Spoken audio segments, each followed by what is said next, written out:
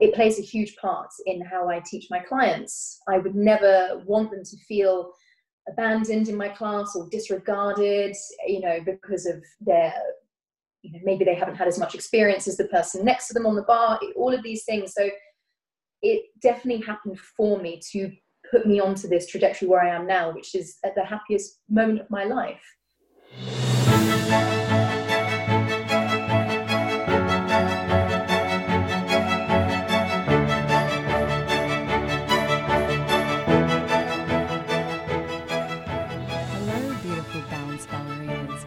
Welcome back to the pod.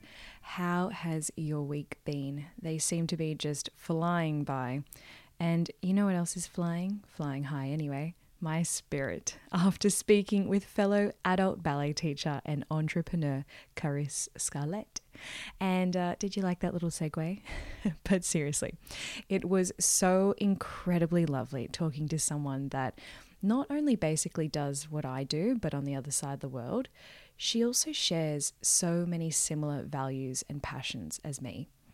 But before we go any further, if you're a new listener of the pod, welcome. And my name is Georgia Canning. I am the host of this podcast and founder of Balanced Ballerinas, where basically, in a nutshell, we celebrate the grit and grace that ballet brings to our daily lives. And I tend to fight for things like body positivity and diversity in ballet, and really for those that want to study ballet seriously without necessarily wanting to be a professional ballerina. So today's guest couldn't be more on brand if I tried. As you'll hear in this interview, Carisse began ballet classes at age 2 before she joined the Royal Ballet at age 6, after they held a workshop at her primary school and picked her out of a lineup of students. She continued through the school before graduating at 19, but as you'll hear, it wasn't all peachy.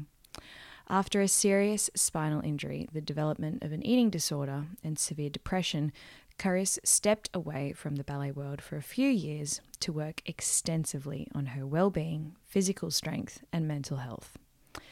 In hindsight, the work she did during this incredibly traumatic period of her life is, in my opinion, the reason why she is such a caring, committed, and amazing teacher with her adult ballet students, and the reason why she's built such an amazing following. I've reflected on this many times before, and Carisse and I briefly bring it up in conversation. Do I regret, like her, experiencing any trauma as a young ballerina? I don't think so, because it really did shape who I am today. But should it happen to another? Definitely not. But the reasons for not following through with a professional career as a ballerina are probably the reasons why we really are the teachers we are today. So perhaps that's why I feel so connected to Carisse, a shared sense of accomplishment despite the odds, a reconciliation with one's past, and a passion inspired by hope for the future. Look, in this conversation, we discuss Carisse's current working from home situation, or the Zen Den, as she likes to call it. We also geek out on some adult ballet teacher challenges, concerns, and teaching techniques, all whilst gushing over our love of ballet and how it really, truly does heal both the soul and the body simultaneously.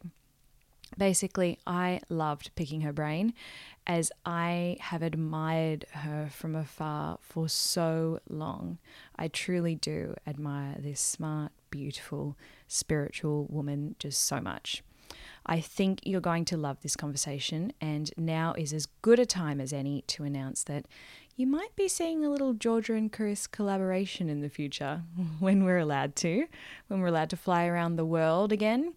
Because Carisse is based in London, and obviously, as the listeners know, I'm in Australia, so hopefully one day in the future, our two adult ballet communities can collide so we can continue spreading ballet love around the world together.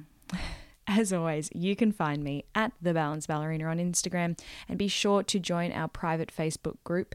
Just search Balanced Ballerinas secret Facebook group to connect with like-minded balanced ballerinas from all over the world. And of course, go find Carisse on Instagram.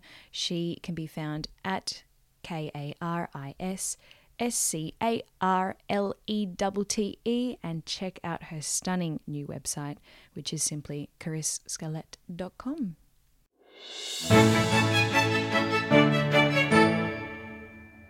I actually just wanted to start with, how are you? I'm really good, actually. Thank you. Besides feeling a bit tired and slightly like this whole year is gone, already, which in a way is probably quite good. Let's just get it over with, shall we? This year. But despite all of that, I'm feeling really good, and everything seems to be working in harmony. So I can't really complain. How about you? Well, from where I'm sitting, it looks like you've got it all together and you're doing amazing. So I know that behind the scenes can always be very different, but it looks like you've got it together. So that's all that matters. That's all. Yeah, it's the facade. Yeah, no, I'm good. As you know, we're back in the studio teaching, so I'm happy about that. But you're in like a unique, we won't get into it yet, but you're in a unique situation where you're sort of in the studio and still teaching at home as well. So we'll get into that.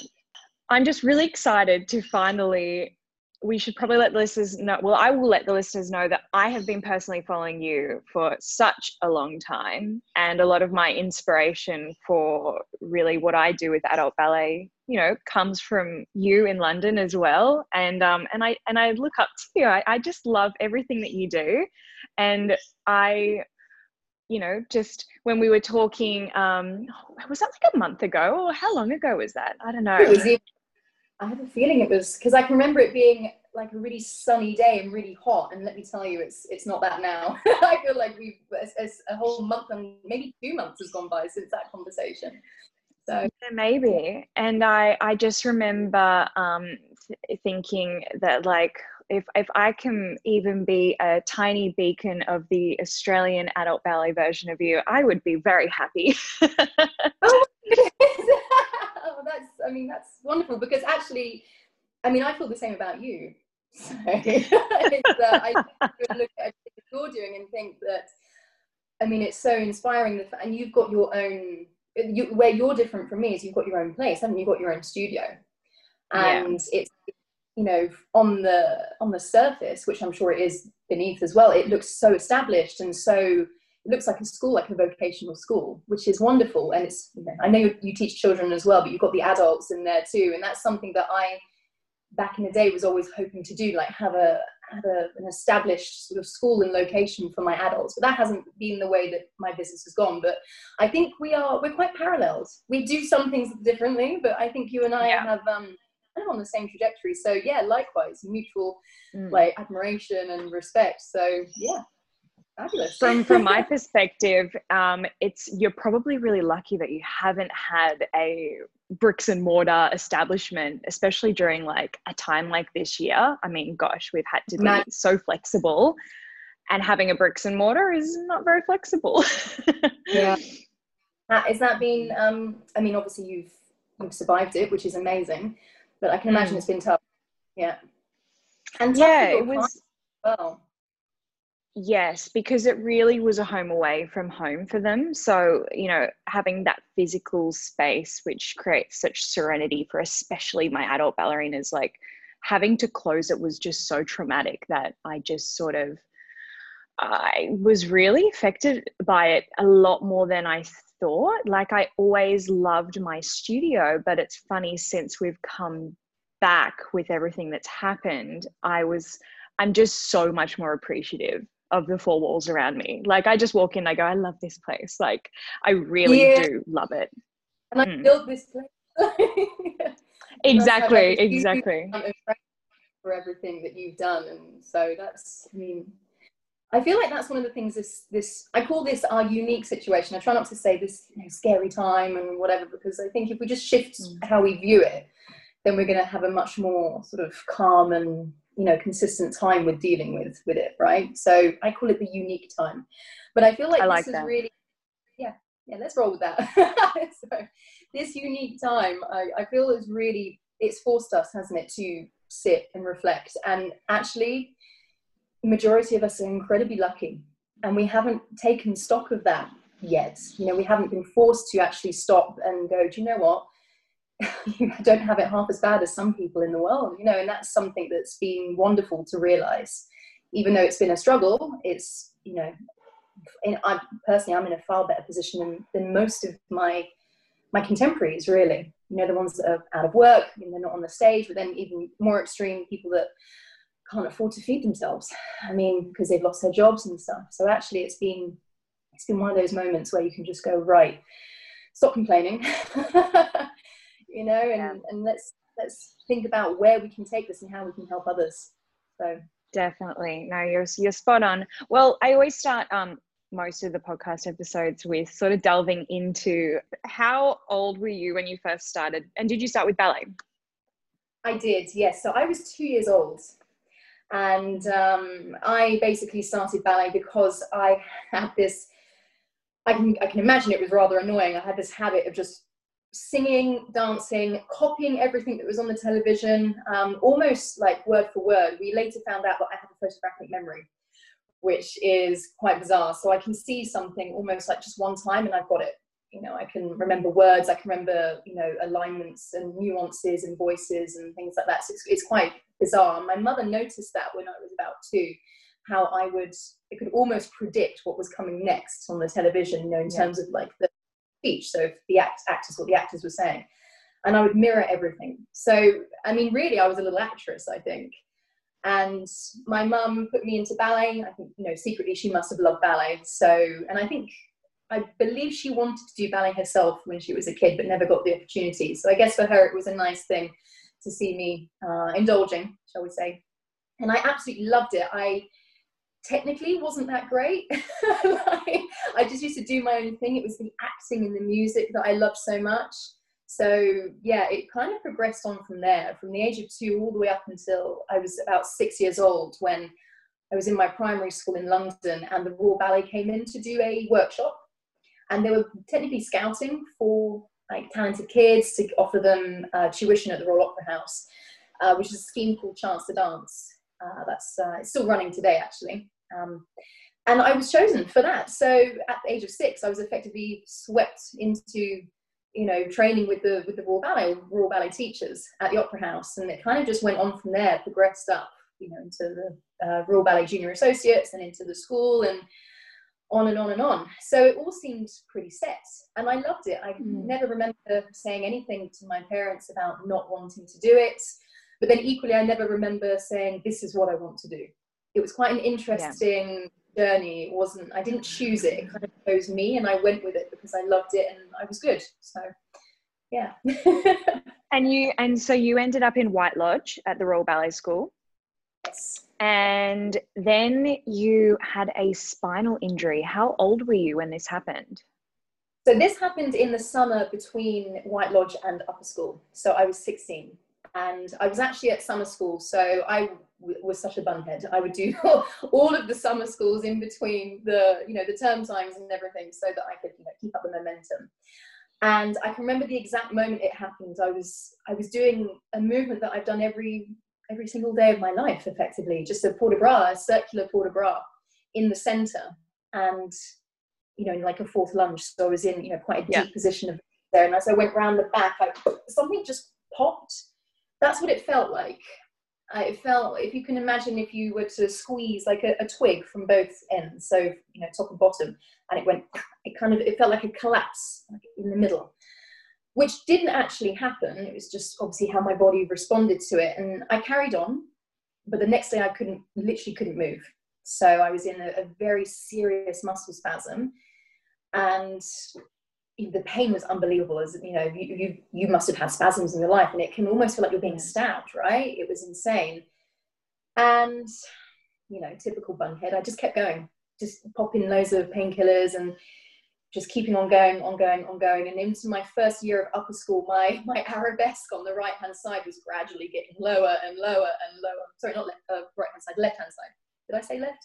It's early, I'm sorry. Yeah, no, it's all good. It's 8 a.m. for you and 5 p.m. for me. So we've actually both sort of clocking in or clocking off. Yes, exactly. Sorry, I've just had another swig of coffee, so Yeah, my arabesque started to just get lower and lower. The pain was insane, even to the point where I couldn't take a demi-plie without my calves feeling like they were going to explode. Like it was all deferring down into my lower legs. And I think how the school realized I'd really injured myself when I went for my regular weighing and measuring appointment, which we'll get onto later, I'm sure. Yeah, and they noticed I had shrunk. And they were like, okay, so you shrunk. This is bizarre. But, what's going on? And they looked at my spine and they saw this extreme curvature of my spine, which wasn't there initially. Like I wasn't born with a scoliosis. So what had happened was the muscles, the spasm had pulled my spine effectively over into such a severe curve that I lost height. Jesus. And it caused quite a lot of issues with the bones. The lower sort of, all the vertebrae in my lumbar spine were completely impacted. And there was a lot of other damage there, which I'm not going to go into so much because it's just crazy. But it was obviously affecting my lower legs as well, because that's your nervous system, right? Into your lower legs, that lumbar spine. Hence the problems when I was taking my demi-plie. And they immediately basically signed me off dance, stuck me in a back brace and made me sit and watch. And that was my life for the next year. It was like I walked into the hospital for the scan and I walked out. I didn't even walk out. I kind of was wheeled out effectively. So that was it. That started the journey. Down to just watch. Viral effectively. But obviously where I am now is a result of that too. But for many years I was lost in this, very destructive, depressed vortex, shall we say. It was quite a moment in my life, So you ended up graduating, didn't you, from the school? Yes, so it was all a little bit messy, unfortunately. I had to, when I eventually started dancing again, they obviously moved me back down into the year below because I'd missed everything because I'd been sat down. And I just continued to have problems, just continued to have injuries that wouldn't necessarily, I would get 2 steps forward and I take 5 back. It was awful. I'll admit at this moment, I probably lost a bit of the fight as well. Mentally, I was totally broken, physically and mentally. I felt like I couldn't fight for this anymore. And this is a moment where I felt that I was almost abandoned as well by the system slightly. I think they either didn't have the faith in me to come back, or maybe they recognized that I'd lost the fight and just thought, well, just leave it then. That's honestly how I felt, which only made me feel worse. So I graduated early and went on and tried to recover, tried to keep dancing a little bit. I actually went to Rambert, Rambert? Yeah. I was there for about a year or a year and a half, I can't remember exactly, to continue dancing with one of my sort of long-term teachers that I'd had from when I was in Chance to Dance when I was 6. She was teaching there, so she said, come to me, I'll look after you. And her name is Liz Alp, so just in case anyone has heard of her, she's from New Zealand, so I don't know whether she's done any guesting in Australia or anything like that. She looked after me, but I was kind of too far gone, mentally. I couldn't really bring myself back to the stage where I felt confident enough to start performing again. It was really, really, really sad, actually. I did the odd bit here and there, like once, and then I decided when I was about 24 that, I can't do this. So, it all kind of came to an end. It sounds like, obviously nothing's ever easy, but it sounds like up until that point, it was relatively easy. You were good at it. You loved it. You were in, Royal Ballet School from 6 years old. So it was just, on the way up. That would have been a huge shock to the system. That would have been a massive shock.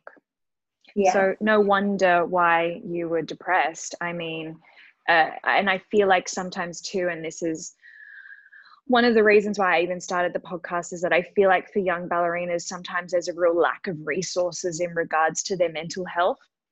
And I don't know about the Royal Ballet School, but I know that some very prestigious ballet schools here in Australia, it's very similar in regards to not having the right tools to be able to help dancers who are struggling and injured. And so, like you said, you sort of felt abandoned. And I totally get that. Like I was really lucky as a young dancer. I was never severely injured. Actually never really got any injuries. I was really lucky, but I watched dancers around me who would get injured, and it was almost like they were just tossed to the side, like, oh, well, you're not really any use to us anymore, and there's too many other little girls that want this, so you're very replaceable. So I'm so sorry that happened. It's just really sad. I completely understand. It's one of those things that you know, whenever I tell anyone about it, they're really shocked and they feel incredibly sad and sorry. And they're also likewise sort of slightly confused with my reaction to them being, oh, you know, oh my gosh, you lost your career or whatever. I'm like, yeah, no, it's fine. Because again, it's all about changing the mindset of it. And I have seen this with, you know, with my friends from school, whenever they've had injuries, or maybe they haven't even, you know, it's not nothing to do with an injury. Maybe they haven't made it into the art school, or they didn't get into the Royal Ballet Company or whatever, and they've fallen into a depression and they can't bring themselves out of it. So it's the expectation, which when it's completely dashed, obviously most people find it incredibly hard to pull themselves out of. But for me, I managed to rework it insofar as it didn't happen to me, it happened for me. So that's where my head is at. Even now, like I can look back and think, wow, I feel like a different person. I feel completely like that happened to somebody else almost, but it still feels very much ingrained in me and in my psyche and in my ethos for my teaching. Of course, it plays a huge part in how I teach my clients. I would never want them to feel abandoned in my class or disregarded, you know, because of their, you know, maybe they haven't had as much experience as the person next to them on the bar, all of these things. So it definitely happened for me to put me onto this trajectory where I am now, which is at the happiest moment of my life. So there is a life beyond performing, which I miss terribly. And I miss being able to use my body to the full extent that I used to before. I still don't have an arabesque on my left hand side. I was going to ask you. I mean, I can do everything. I can dance again. Everything is fine. It's just the arabesque. My spine is basically fused at the bottom now. It's straight now. We managed to get it straight. I have to have ongoing like physical therapy. I do a lot of acupuncture on it. I'm obviously working on mobility is a constant thing for me. Daily mobility, daily glute activation. Like I need my glutes on all the time to protect the spine, which led me into weightlifting, which is amazing for like my bone strength and things like that. And I also have something called bone setting with two guys that are from Australia. They live in London, and they saved my life effectively. They managed to get my spine moving again. So I owe everything to them. I absolutely 100% trust them with my life. So nice. I see them nice. on the basis. Yeah, but everything's working. Funny. Yeah.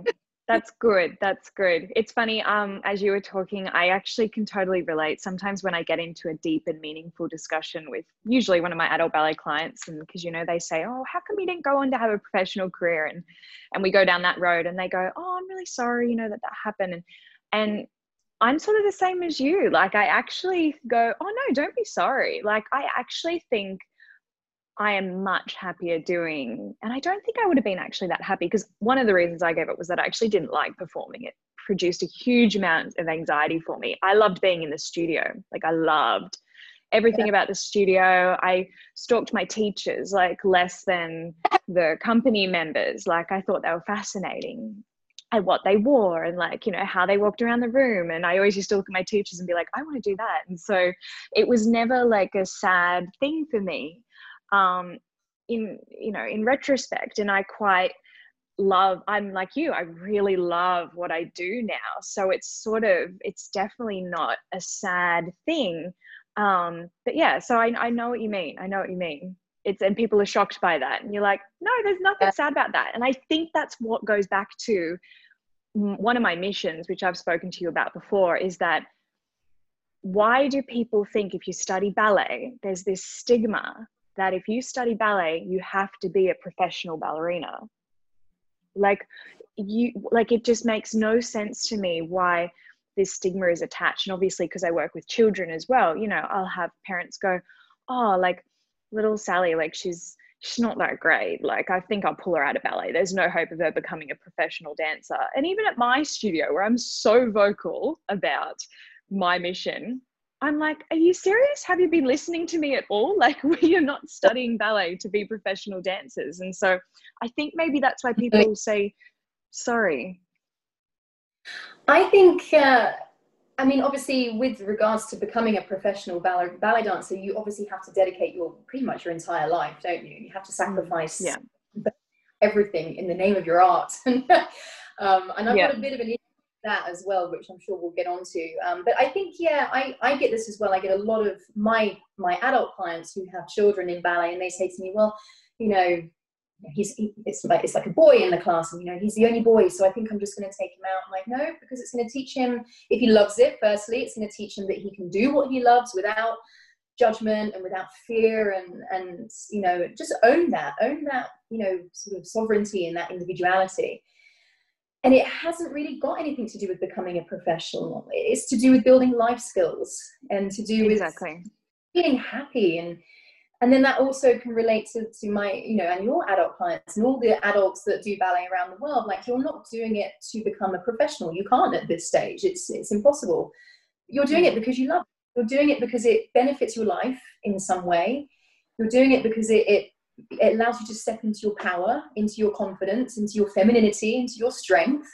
And that's what life's about. We can't go through life with this fear, you know, and with this sort of this insecurity. And to be perfectly honest, I think all children should do some form of creative hobby, art, dance, music. They need to do it. And even if they don't take it further, they should continue into their adult life. It's just going to enhance their life and provide them with skills which will make them better employees or in employers, you know. So that's my theory. And such a good and such a good outlet, you know, for all these mental health issues that we are becoming increasingly aware of. But another point to make too is that in regards to you and I and what we do, and the reason why I don't feel sad for not having a professional career, because I love business and I love blogging and I love my podcasting and I love journalism and I love creating little videos and I love all these other things that I've been able to do, which I wouldn't have been able to do if I had a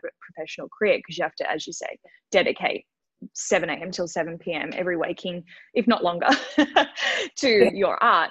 And with you, which I want to get into, you may have never discovered your love for tango, or, oh my gosh, I'm going to butcher this. Is it capoeira? No, I said that wrong. Oh, I did say it right. Do you know what I mean? So, and for travel, and so, you know, you've found all these things that you love, which, let's face it, you probably wouldn't have experienced if you had have been stuck in a professional career. 100%. And this is my thing, you know, like I'm the same as you. I love business. I love my business. I love being in control of what I do. Like, but I mean, I've got no problem working for other people, of course, within reason, but I am a manifester, you know, I'm a creator. And that doesn't just apply to dancing and ballet and stuff. It applies to everything around me. Like, even my home, I create my home. You know, it's got my stamp on it. My business is all of my own manifestation. And so being in a company where you're basically told do this, do that, you know, all the time, and you have to give up so much of your individuality and your freedom, again, for the pursuit of the art, which for me doesn't really sit very well, because art is meant to be about freedom and individuality. So I know it wouldn't have suited me. And so having the that's exactly what I say.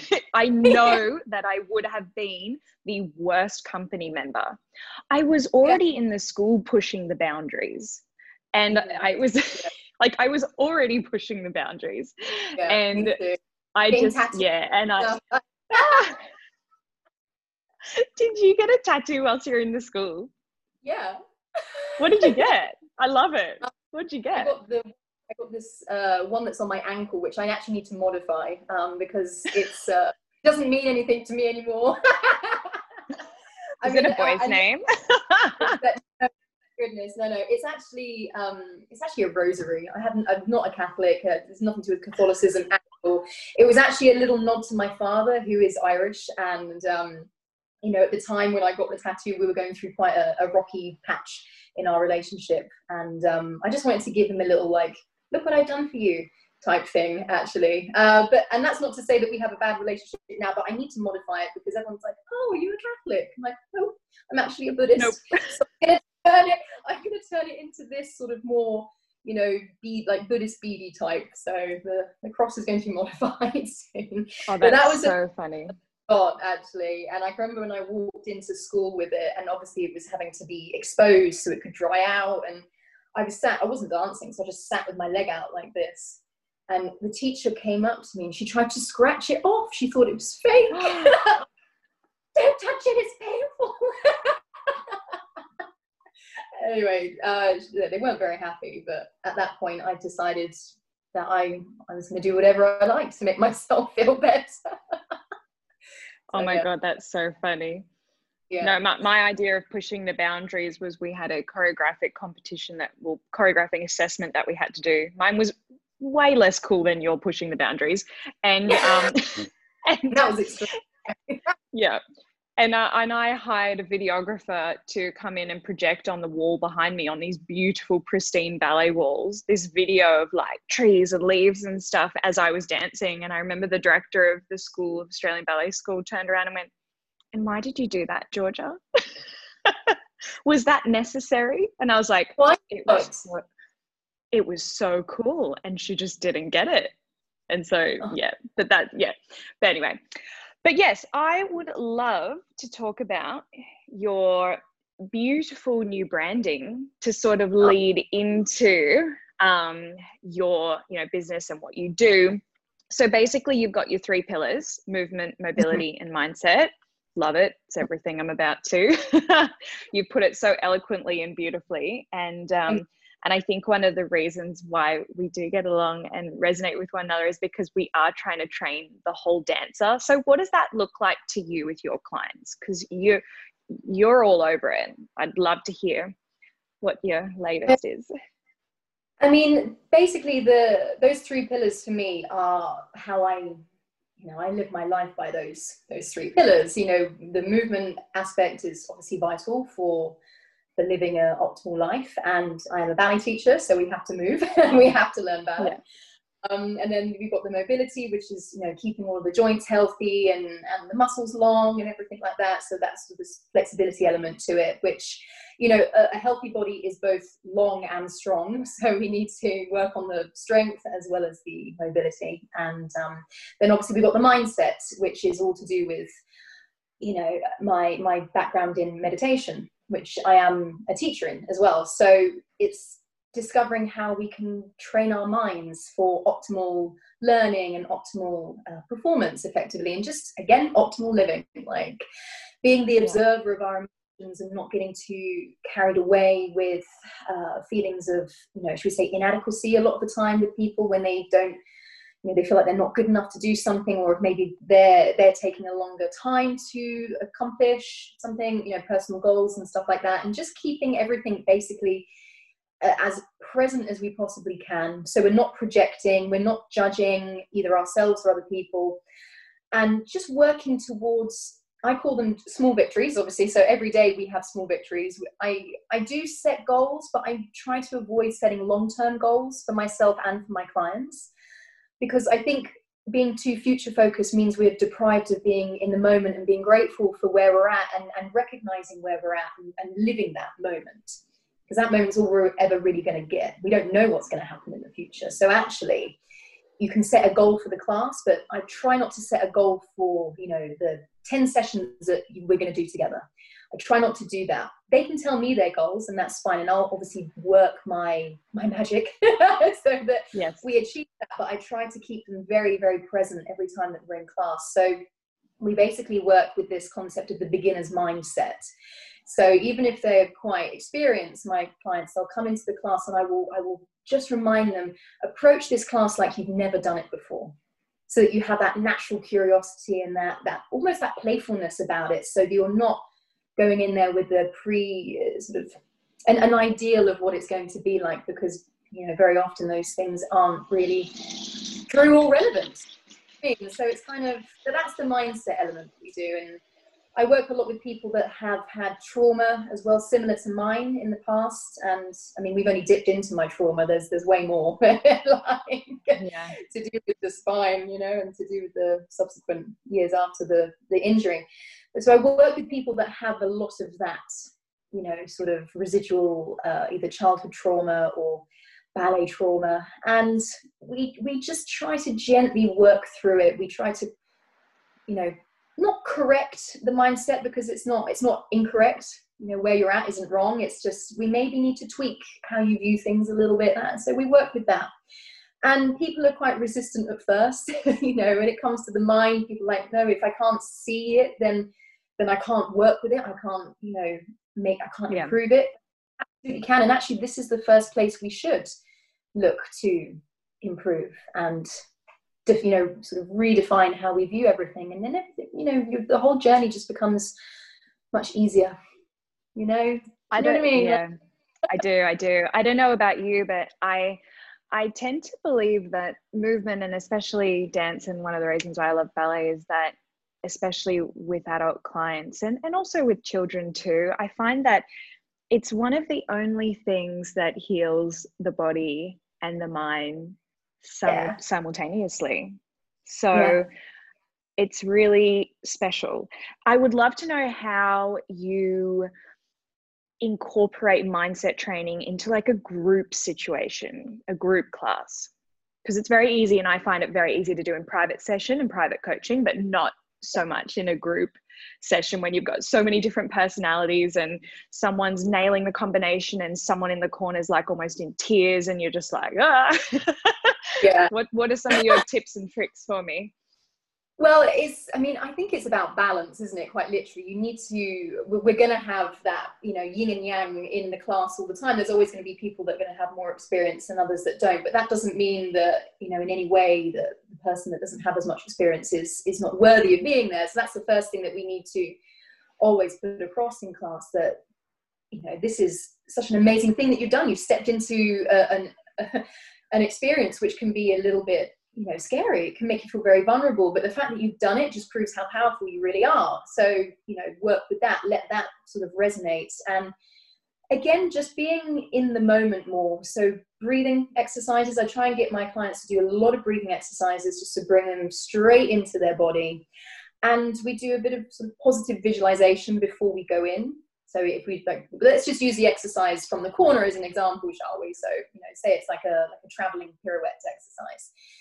Knowing where you're at. So the client has to take that responsibility to know where they are in their training. Yeah. So if they're not doing a pirouette yet, then they just do the preparation. They work with all of those tools that we've obviously manifested throughout the class, to do with, sort of balancing. How do we get on balance? I'm always reminding them where we find good alignment, and those sort of little, I have little phrases that I coin, just, almost like subliminal phrases that I shout out, and then it triggers people to go back into that, frame of mind. So you can't compare yourself to other people. You have to work solely, within your sovereignty and be yourself. And wherever you're at, you're not going to be there forever. You are going to improve. And we all have our own trajectory, our own, sort of speed of improvement. And that's absolutely fine. It's where we start comparing ourselves to others where it gets a little bit, messy in the head and everything, can get a bit like social media, for example. I try to avoid putting anything on social media of myself doing something crazy or like technically really quite, oh wow, that's great, because I don't want my clients to feel like that's what they are expected to do. Everyone has their own, you know what I mean? So even if the leg is low and someone else's is high, do it with your authenticity and with your style. And that's all I ask, 100%. I love that. I'm constantly trying to reassure people that, a low leg well placed is far better than trying to get it up over the girl in front of you and all out of whack. And people don't believe me. And I'm like, no, I'm actually not looking at the height of your leg. I'm actually looking at your supporting leg. Yeah, exactly. I'm looking at your square shoulders and hips. Like, and I'm exactly. With your own style. Like, you know, the technique is wonderful, but come on, let's be expressive. Let's, you know, show me who you are. Dance. Yeah, dance for me.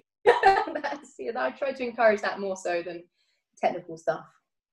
Yeah, I'm always telling my adult clients, I'm like, you do realize you're so brave just walking in here, like full stop. You could have picked a much easier hobby. Like, yes. Oh, I always say that. Well, I want to get into a bit of teaching. So you've got the whole online in studio teaching sort of happening at the same time at the moment.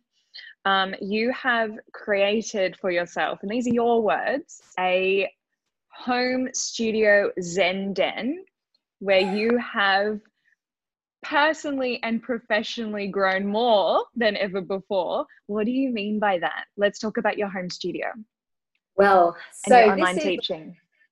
The home studio is a result of the lockdown, obviously. So, you know, coronavirus unique situation that we're in forced us all to go inside, and, you know, instead of just throwing everything away, I obviously just flipped and decided to start teaching online. And do you know what?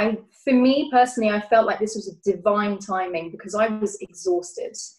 I was really in this habit of saying yes to everything, which didn't really serve me, and I knew it didn't, and I was just a bit resistant to change again. So I could feel myself slipping into that, you know, little habit that I see my clients do sometimes. And so this was, for me, one of those moments where I was forced to adapt. We all were, but for me, because I like to create and I like to manifest, and that's easy for me, it's easy to adapt. I was able to, within a couple of days, sort of say, right, okay, everything's online, boom, here we go. And I wanted to make it more of a permanent thing because it provided me with those healthy boundaries that I needed. You know, instead of saying yes to everything and being in the studio 6 days a week, you know, working myself to the bone and getting, you know, quite regularly getting unwell, like little colds and, you know, tonsillitis or whatever, it provided me with that space. I was still able to produce good work, but I was like, I actually need this. I need the retreat. Still need to keep working, but I do need this space. So actually I've thrived a little bit. So I've made it more of a permanent thing. I'm going to keep going with the online classes, even when we start to get more and more open. We're actually going into like a semi-second lockdown here at the moment. So unfortunately my studio class, I'm going to have to stop them for now, and then we'll see how we are in January. But let me tell you, the online classes have been really, really good. Interestingly enough, for the people that don't live in England or in London, so not really my usual client base, I've managed to tap into, you know, should we say, it's not a fan base, but it kind of is in a way, like people that follow you. It is. It's them. It's those people that have never had the chance to really see me in the flesh. They're in the class pretty much every single day, which is amazing. That's amazing. Yeah, so the reach, the scope of the reach has been phenomenal for me to see. So that's it. I'm like, right, we're keeping this. This is amazing. Everyone can benefit if, you know, everything's online like this. Obviously, the human contact is incredibly important. I am doing that. I've got a retreat next week in the flesh with real life people. So, you won't know what to do with yourself. You'll be like, oh my God, what do I, touch. Yeah, so that's going to be exciting. So, and then with also calling my home studio the Zen Den, it's exactly the Zen Den, because I mean, I'm quite obsessed with lighting. So I have like these, you know, infrared lights everywhere, and I love my candles. So when I'm finished teaching, I just close down all of like my, you know, big spotlights and my selfie light. I put on my my infrared light my candles, and I just meditate. So I go from having this high energy sort of experience in the studio to then just coming straight down into this very grounded, very calm, you know, place, which I would love more people to experience. So that has led me down the path of, eventually, when the time is right, I want my own retreat space. So I'd like to have a home open up to my clients. So instead of me traveling around the world so much doing it, which I will still do, but I would like to have a base that's also my home, where I can invite the clients to experience exactly that, you know, the wonderful home studio experience, but then the Zen Den. Oh my gosh, you and I are just two peas in a pod, because and I don't think I've ever spoken about this on the podcast before, but one of my dreams is to have a home studio, and I've always loved the idea of there's really beautiful hinterland and country properties just outside of the Gold Coast, where I live in Queensland in Australia, and I have looked at a lot of properties with my mother, actually, who's my business partner. And our dream would be to have a studio in like a barn type situation to run retreats for also children and adults, where it's, you know, that balanced ballerina's lifestyle of ballet and meditation and yoga and Pilates and movement. The problem is that every property that I've looked at, we can't get zoning. I don't know what it's like over in the UK, but we cannot get the zoning for having music or more than, you know, single clients, you know, or just running a business out of it, which is a real pain in the butt. But I'm hoping in the future that I can work it out at some point. Maybe by the time I work it out, you'll be flying out to Australia. Exactly. Well, I mean, I've seen, I have two places in the world that I absolutely love, and obviously one of them is Brazil, the other one is Spain in general. But I have, you know, a very, very popular ballet retreat which happens in Ibiza, which sounds so cliched. Oh yes, we've got a retreat in Ibiza, but mine's a ballet retreat, so it's kind of different. And it was the first of its kind actually in Ibiza, so I feel really proud of that. And I would love to either be in those two countries, you know, Brazil or Spain. And I'd have this, I mean, I've got it all planned out. You might as well call me the architect. I've like drawn it all out myself. You know, but that's what you have to do. That's manifesting. Yeah, of course. If someone picked up my journal, they would be like, "You're a crazy person. Do you really think this is going to happen?" And I'd be like, "Yeah, it is." Totally. If you can visualize it, you can physicalize it. I solely stand by that. I know that sounds a bit hippy dippy, but I am a bit hippy dippy. I'm not ashamed to say that. I think if you put it down on paper so it's physical, it is going to become something eventually, you know. So yeah. Through it all out, I have this little creek that runs by it, so there's water nearby. It's multi-bedroomed, and there's a big open, I love to cook and I love to entertain, so I would like to do some cooking for everyone as well. We would have like a pagoda style sort of space where we could meditate, and we could look at the nature around us and the water, and then we'd also have a studio, like a ballet studio down the back. So that's kind of that's my vision. So if anyone listening has a house like that they're willing to give me. Oh, me too. Sounds like heaven. Anyway, so your Zen Den that you're currently in, please tell me, have you had any disasters with online teaching? Like, what has been one of the challenges before we move on to in-studio teaching? Please tell me you've had some disasters. I've had some minor disasters, that I've had to sort of navigate through. I mean, actually, to be honest, it's more to do with Wi-Fi, you know, like Wi-Fi cutting, or sometimes, I don't know whether you find this, but Zoom can be a little temperamental with emails. I find sometimes they get lost in the cyberspace. So there's been that as well, like having to double check that everyone's got their links for the class, and so you're on it all the time, just making sure that everyone's ready to go. And so it's kind of you have the ability to provide the clients access to the studio, the home studio, don't you? Whereas if you're actually in a live studio, people can come and go as they please. So there's a little bit more of, that sort of operationally, there's more to do with online stuff. So those are my only two disasters: Wi-Fi and Zoom emails. Besides that, I haven't kicked the furniture, I haven't put a hole in the ceiling, you know, with my head or anything like that. It's all kind of been relatively low key. Oh, good. So you have managed to somehow integrate live piano into some of your online classes. Magician, how have you done that? That's amazing, because I know with Zoom, like the lag, even just us talking right now, there's a slight like lag. And if I talk, you know, you cut out, or if you talk, I cut out. So how the hell are you doing this, woman?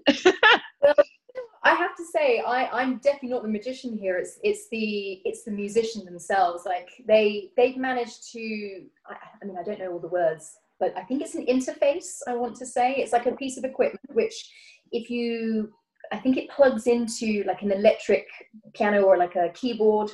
And if you can connect it to Zoom that way, like connect it to the computers, and then you're on Zoom, it doesn't actually have so much of a delay.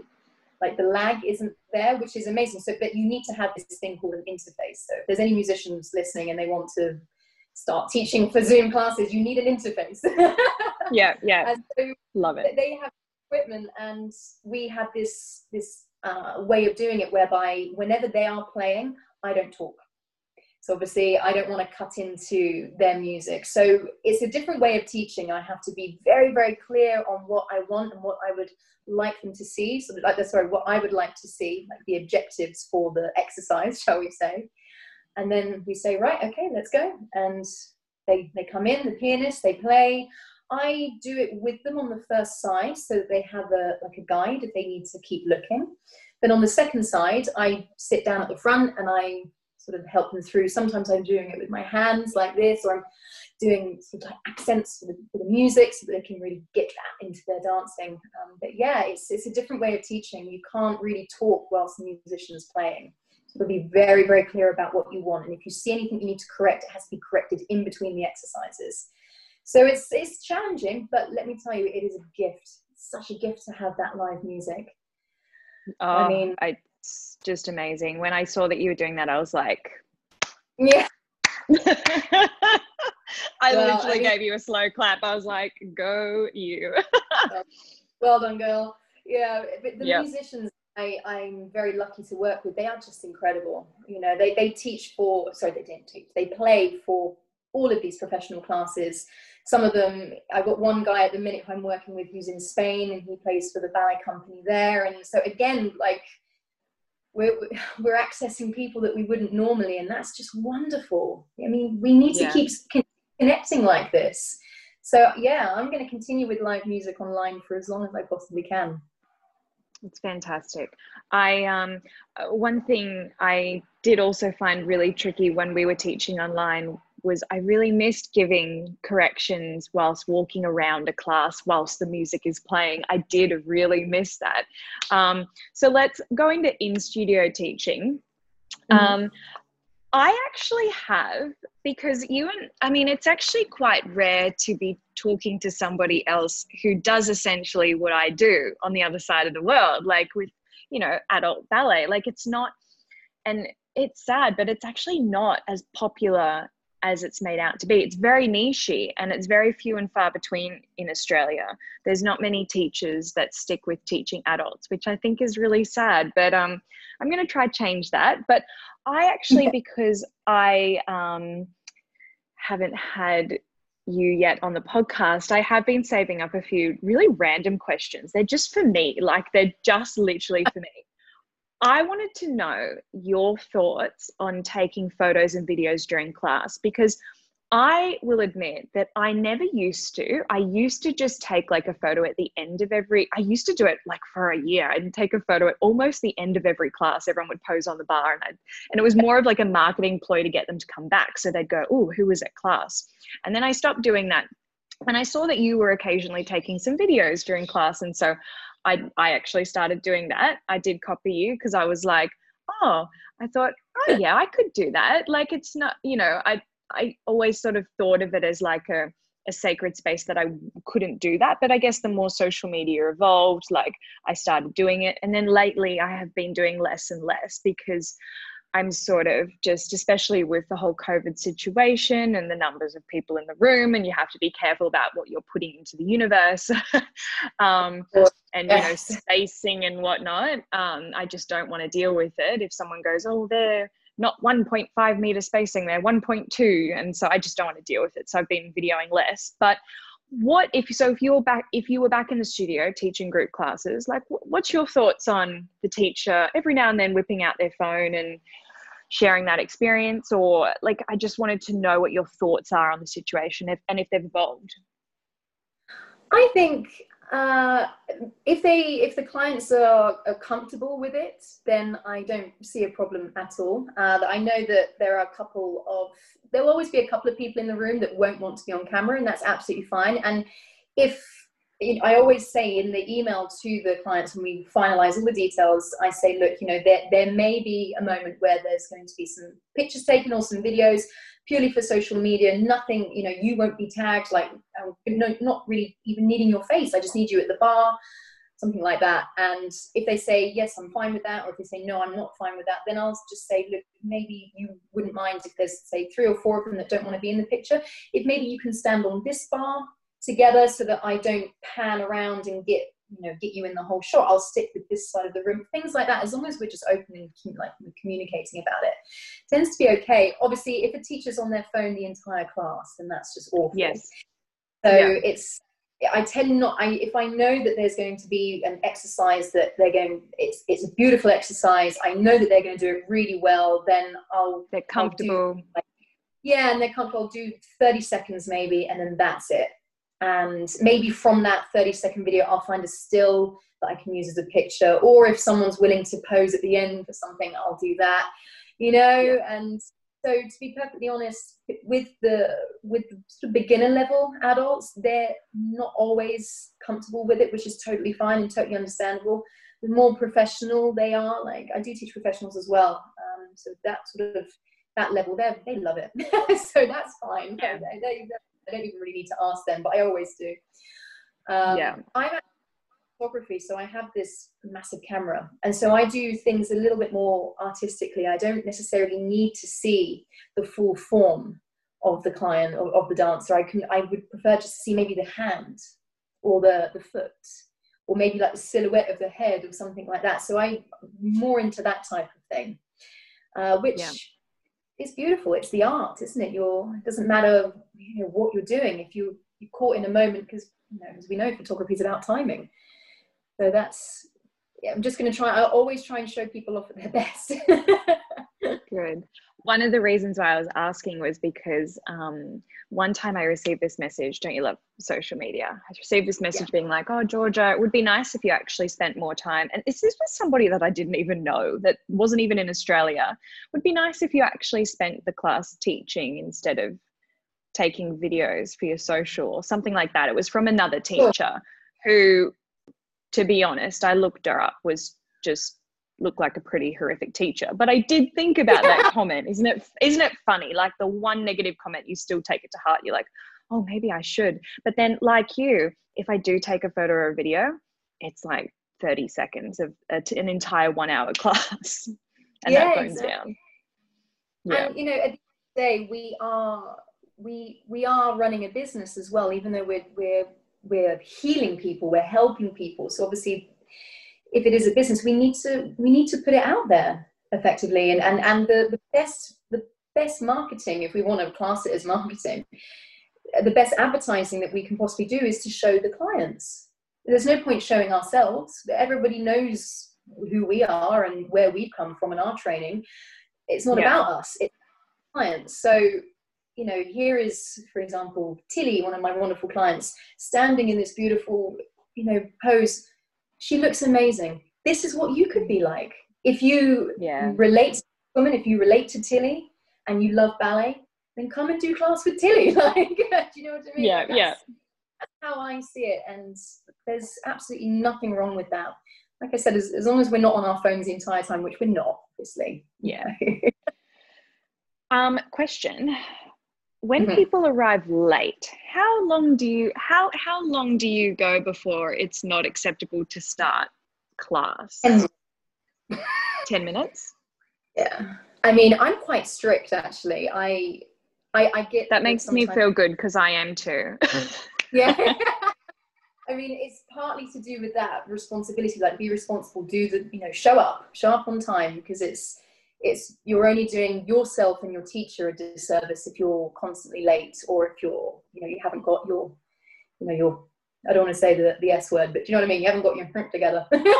Yeah. Because that's what we're trained well. Like if we were late for class, we were we were told to sit out, and it's just good. It's just good for you. It puts you in a good mindset. You're not rushing. You don't feel, flighty and anxious because you've missed the warm up. Just make sure you leave enough time so you get to the class, and then, you enjoy the whole experience, and it's stress free. The other thing as well is that it's dangerous for people to join a class late. If they miss the warm up, then they run the risk of injuring themselves, and that's the last thing we want. So it's about just taking that responsibility, isn't it, to get there on time.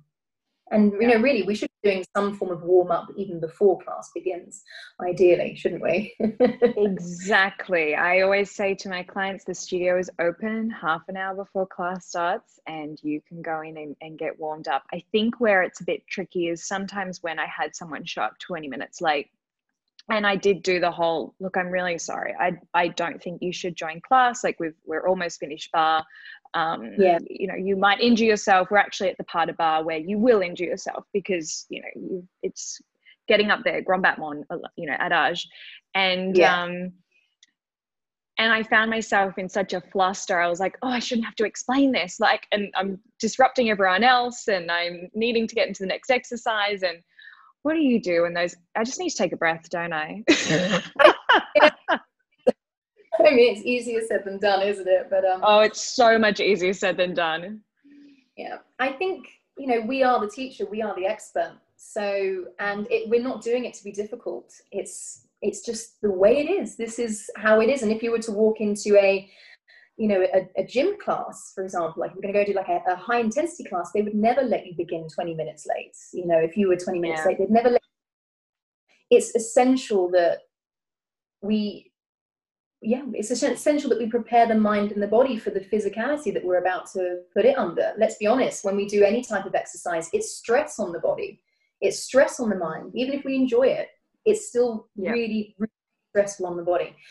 And I think there's a little bit of this dip in, dip out culture that happens with exercise in general. I call it fast food exercise, where people just think, oh, I'll either just do it once, or then it'll be fine. I don't really have to commit to it, or I'll just be a couple of minutes late for that. It's not a problem. It is a problem, actually. It's a problem mainly for you, the client. You're not going to get the experience that you really deserve out of it.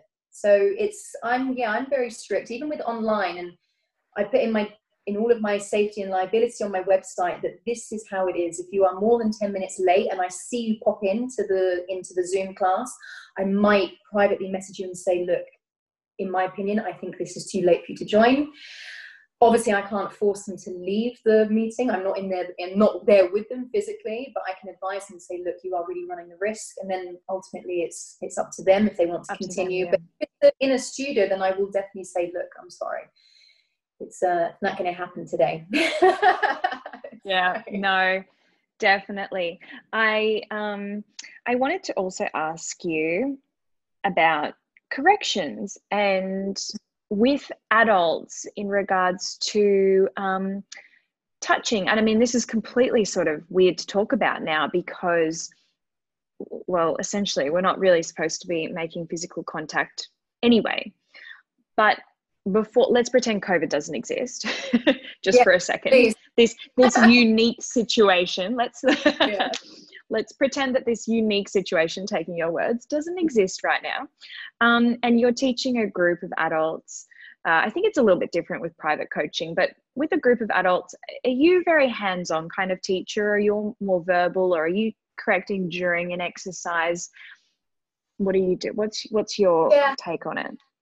I mean, I'm quite verbal, and I use a lot of, I use my voice a lot of the time to help with things, as opposed to, really people into a position. I want people to feel it more so than to be sort of manhandled into the position. You know what I mean? I'm not manhandled, but I'd rather use nuance in my voice, or get the music to help them find something, in terms of movement. However, if it's, a technical thing like posture or whatever, then I will be hands-on. I'll always ask them if I can touch them. And if they say yes, of course, then I consider that my green light to touch them in the way that I know I should, as a teacher. And obviously, if we do kind of need to, particularly with glutes and stuff, we sometimes need to just prod the bottom a little bit, like, to wake them up.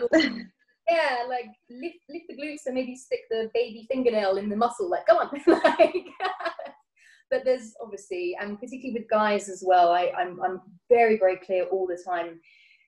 Can I touch you? I'm going to touch you here. Is that okay? And obviously most of the time they say yes, and it's fine. If anyone says no, then that's their choice. And I do it on myself. So I'll sort of like put myself into the position and hope that they can find it for themselves. But even with our unique situation with COVID, even when I'm teaching privates, if they say to me, I don't mind you coming here and just helping me with this, then I will do that. I don't want to create a barrier between my clients and myself, even during this time, as long as we're all safe, as long as there's we don't have symptoms, if they prefer to wear masks, then that's absolutely fine.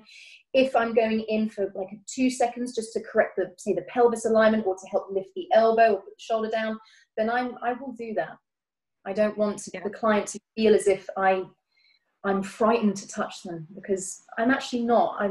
We're all being sensible, and I think it's important to keep some type of normalcy here. For most people, it's an escape. It's their hour or an hour and a half where they can forget all of this madness. Exactly. And they be in their bodies, they can move their bodies, and they can feel connected to themselves and to their friends, their like-minded others, and to their teacher, who, I mean, I'm sure they see you as this person, this beacon of light and hope in their life. I know a lot of my clients feel that way with me. Like, the messages that I've received over this period of time, like, you've really saved me. And every day I'm excited about something, even though I'm trapped in the house. And, we're talking about something bigger here than a virus. We're talking about the well-being of the collective. And I feel very, very strongly about this. We need to keep a sense of togetherness, of connection, and being social. Yes, we can be careful, but we cannot become isolated and hermit-like. It's going to cause bigger problems down the road. I mean, I don't want to get too deep into it, but the mental health issues that are prevalent at the moment, the suicide rates are skyrocketing, there's domestic abuse happening, it's just tragic. We need to keep particularly our clients who, we have a responsibility to, we need to keep them happy. Even if it's just for that hour or hour and a half in the room, we need to keep them happy. We need to keep them coming back. So they've got something to work for, something to almost fight for, I couldn't agree more. Hey, did you know that we've been speaking for an hour? We have. I mean, I usually like to keep episodes at about an hour, and I'm going to release this on Monday, so pretty soon, because I just can't wait to share you with my community, and then we can sort of cross-pollinate, because we sort of have some little ideas, don't we, that we might collaborate in the future. Yes, I think it would be a very, very strong collaboration, two giant forces coming together. I think it would be pretty special. Definitely. I feel like when we're allowed to travel, this is going to happen. I just can't wait to actually do this in person and watch you teach and teach alongside, and possibly collaborate on some different workshops in Australia and London. But I know that we were going to have a chat about some body positivity and some situations that we found ourselves in when we were young dancers. But I feel like we've had such a good chat, and we've sort of kept really positive, and I feel like at the moment everyone needs a bit of positivity. That can we do a part 2 where we can delve into that, because I feel like that's another hour long conversation. What do you think? I completely agree. Let's do a part 2, and we need to do that because it needs to be spoken about, doesn't it? It does. That whole issue of sort of the well-being of the student within training, and this kind of stuff that can happen and does happen behind the scenes needs to come to light more. And we're scratching the surface with that. So I hope that we can do a part 2 and really open up that conversation, start some real positive changes. Definitely. And I'm not putting it under, I'm not, brushing it under the rug. I'm just more stopping our conversation now because I actually want to do it justice. Like, it deserves a full hour of diving deep and just pulling apart, and lots of reflection and lots of analysis of, possibly where we can go and how we can help in that situation. So what we might do is we might pause that little dot point that I had and revisit that, and we'll reschedule that for another time. But before you go, I did just want to ask, because a huge amount of the Balanced Ballerinas population is adults, and a lot of them listen not just from Australia, around the world. And I think sometimes one of the biggest things with adults is, like we've already touched on, just the confidence of being in class and knowing that they belong there. And one of the biggest things and the biggest kick that I know my clients get is when I tell them that you guys are the highlight of my day. Like, I love them so much. It is, teaching adults is one of the most unexpected blessings of my life. And what would you say to your adult clients? But also, we're also talking to adult ballerinas around the world and making them feel validated. Like, how do you feel about that and your clients? I completely agree. There's something so incredibly rewarding about seeing an adult human being learning something from scratch, and watching that journey, watching that improvement, and and massive respect, because it's so difficult to learn something as an adult. We have so many ingrained habits, and like we were talking about earlier, the judgment and the sort of they have an idea, like a projection of maybe how they're going to do, and it's not necessarily aligned with who they really are. And most of the time it's quite negative, I think. They feel like they're not going to do very well if they try, and that's what stops them from trying. And I think what we've all got to remember is we're beginners at something at some point. We all are. When I began tango and capoeira, I started both of those art forms within the last 3 years as an established dancer myself. And you would have thought that would be easy for me to slip into different art form. I tell you, it really wasn't. No. Ballroom, any kind of ballroom tango, so hard, like so hard. Incredibly difficult to relearn what is so ingrained and habitual in your body. And that's part of it. When the adults come into the class, they have to relearn. And if they're prepared to commit and be consistent and do the work, then they will change. They will, they will achieve their goals. And the most important thing is they can do it for life.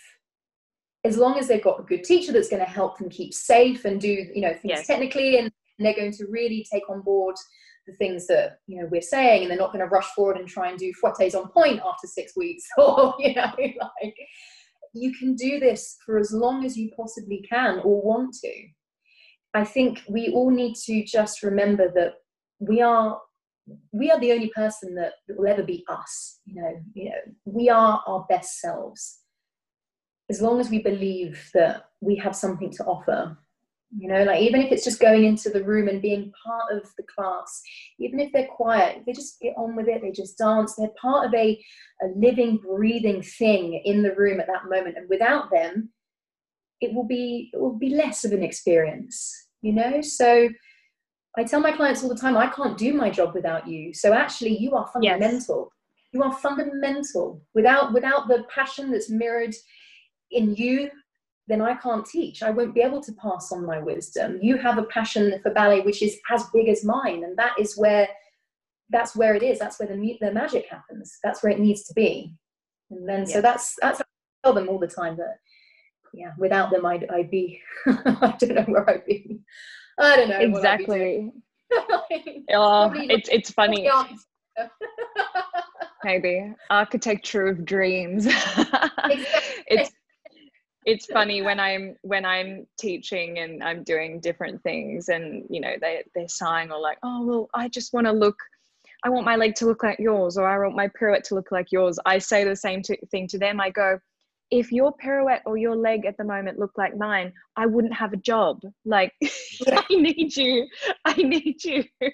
And you've started at 43. I started at 3. You would be worried. My mum's money would have not been spent very well if it didn't look like this. You know, and it's about the journey, isn't it? That Exactly. cliched saying as well, it's all about the journey and not the destination. It really is. We have to enjoy the process of learning and changing and growing and developing relationships with people that are going to, you know, align to our purpose and support us throughout the journey. That's all it's about. There isn't a destination with ballet anyway. You can never really master it, can you? It's so hard. No, I know. You're and that's why I say working.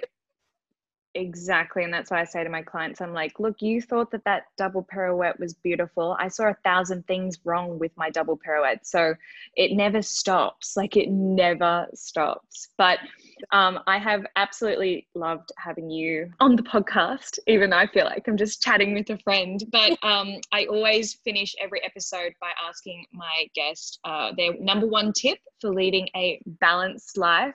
What's yours? Creative Zen. Come up with something really philosophical. I think, you know, we live in the yin and yang world.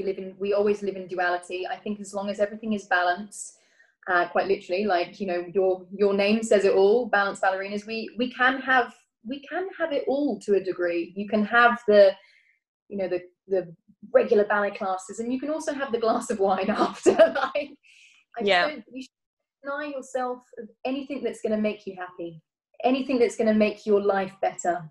Just, you know, do whatever is right for your soul. Listen to your soul. Don't, you know, take too much influence from other people. Then they'll never know your journey. You're the only one that really knows your journey. And just sit with that power, sit with that sovereignty, and don't be afraid. Try not to be afraid anyway, because on the other side of that fear is, you know, something that you didn't expect, and most likely going to be the thing that's going to change your life for the better. Spot on, my friend. Thank you so much, Carisse. I have loved every second of this. It's been amazing. Thank you for having me on. It's and I can't wait for part 2. This is going to be really exciting.